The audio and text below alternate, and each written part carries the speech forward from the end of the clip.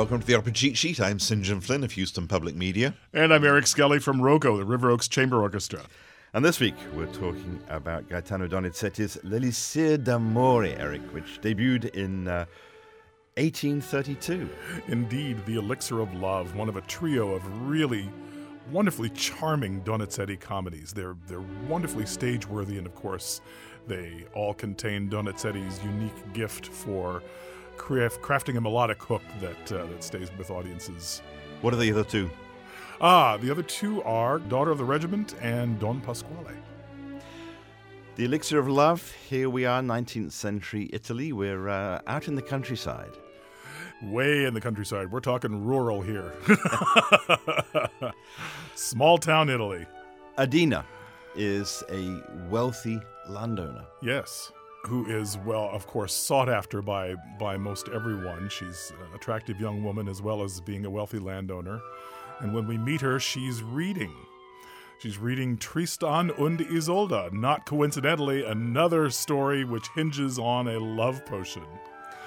And she, in fact, is contemptuous of that whole idea of the love potion, isn't she? Very openly. She fashions herself, a, quote, modern gal, unquote, and isn't having any of all that romantic poppycock, and is quite openly contemptuous of it.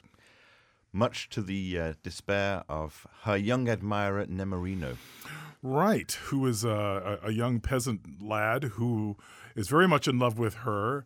She gives evidence that she may, have interest in him, but I think she's frustrated by his lack of taking the initiative to woo her. To woo her. There, thank you. Yes, that's a good word for it. She's looking for something more straightforward. Yes. But he is intrigued by this idea of the love potion, isn't he? Exactly, which is why when a certain Dr. Dulcamara comes to town, peddling his ware being a love potion that he swears will just have the women all over you almost instantly. Poor gullible Nemorino just buys it hook, line, and sinker. He spends his last money on some of this love potion. Right, which is actually, as we find out, a cheap Bordeaux. He takes a swig of it and immediately, yes, he feels the effects of the love potion. Absolutely. And what effect does it have on him, though? He gets kind of silly.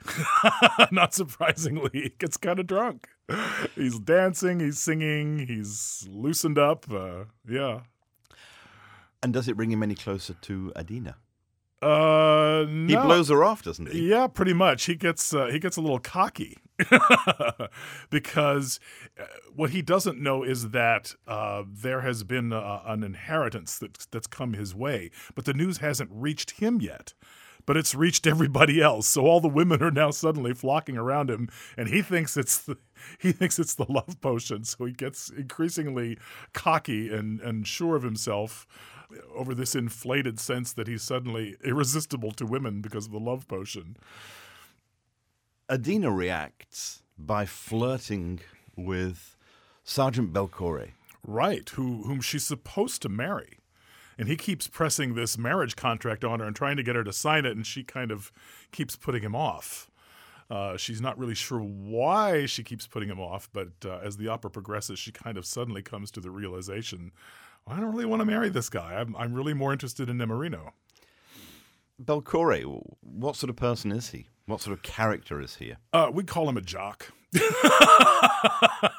So he's sort of the antithesis of Nemorino. Jock. Yeah, right. Completely. Oh, very cocksure of himself. Macho, swaggering. Yeah. And Dulcamara, one of the great basso buffo roles. Who is a quack. Complete quack. But a charismatic, perhaps even a charming quack, actually. So Adina starts to flirt with Belcore, and he comes right out and says, let's get married. Yes. There's no hanging around. Right. And so they set up the arrangements for the next day. So we get to Act 2, and the wedding is about to get underway, the wedding of Adina and Sergeant Belcore. And Nemorino is worried again that, of course, he's going to lose Adina. He needs more elixir. But he has no money. Right. So how does he resolve that situation? He enlists in the army, and with the money that he gets for doing so, he pays for another bottle of elixir and pretty much downs it in one swig. He gets his money from Sergeant Belcore. He buys some more of what he thinks is the elixir. Of course, it's Dr. Dokomara's cheap Bordeaux. And the women are all over him because, as you said, the news that his uncle has died and has left him this inheritance has spread around the village, but it hasn't got to him yet. Not yet. And he thinks that these women are all over him because of the elixir. Meanwhile, Belcore is pressing Adina to sign the marriage contract, and it's about this time in the second act, when he does this again, that she realizes she doesn't want Belcore, she wants Nemorino. So she buys Nemorino's enlistment papers back from Belcore to set Nemorino free. And it's about this time that Nemorino's flirting with all the village girls really does have an effect on Adina, and he notices that he's upset her, and he realizes he's gone a little too far. He realizes that he may have upset her. He thinks he sees a tear in the corner of her eye. Una furtiva lagrima. The most famous aria from the whole piece. And Nemorino's wonderful piece. Absolutely, and one of the most famous tenor arias ever written.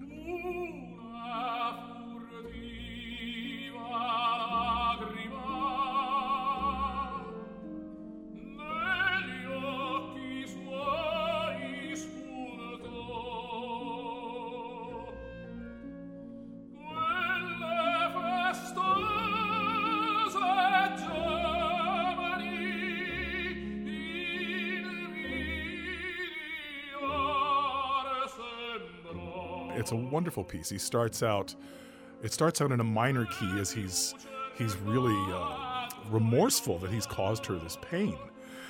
But then he realizes what it means. She loves me. He says, Mama, Mama, which is not Nemorino calling to his mother. We're talking M''A'. She loves me. She loves me. She loves me, he realizes. And ultimately, of course, it leads the two of them to come together, and we have a happy ending. So where is the strength of this piece? Why is it such a popular opera? Well, we have in Donizetti, we have Verdi's precursor. Donizetti is I think the composer who most is on the continuum leading to Verdi, who would take Italian opera into completely different realms. And Donizetti's operas are very stage-worthy and very stage-savvy pieces. They're written brilliantly for the stage. The comedy, it's not like Rossini's screwball comedy, which is wonderful in its own right, but this is more character-based comedy. In this case, it's more of that sort of romantic comedy, right? Absolutely, absolutely. It has wonderful moments of outright, physical, hilarity with Nemorino stumbling around drunk and Dulcamara's antics and all that kind of thing. But at its heart, it's got heart. It's got real heart to it. It's got people, having very real feelings for one another, and not just love, but heartache and longing and all of these things, and all of it, and it's brought brilliantly to life by Donizetti's unique capacity to create a melodic hook like none other. And you have in Adina and Nemorino two really well-drawn characters.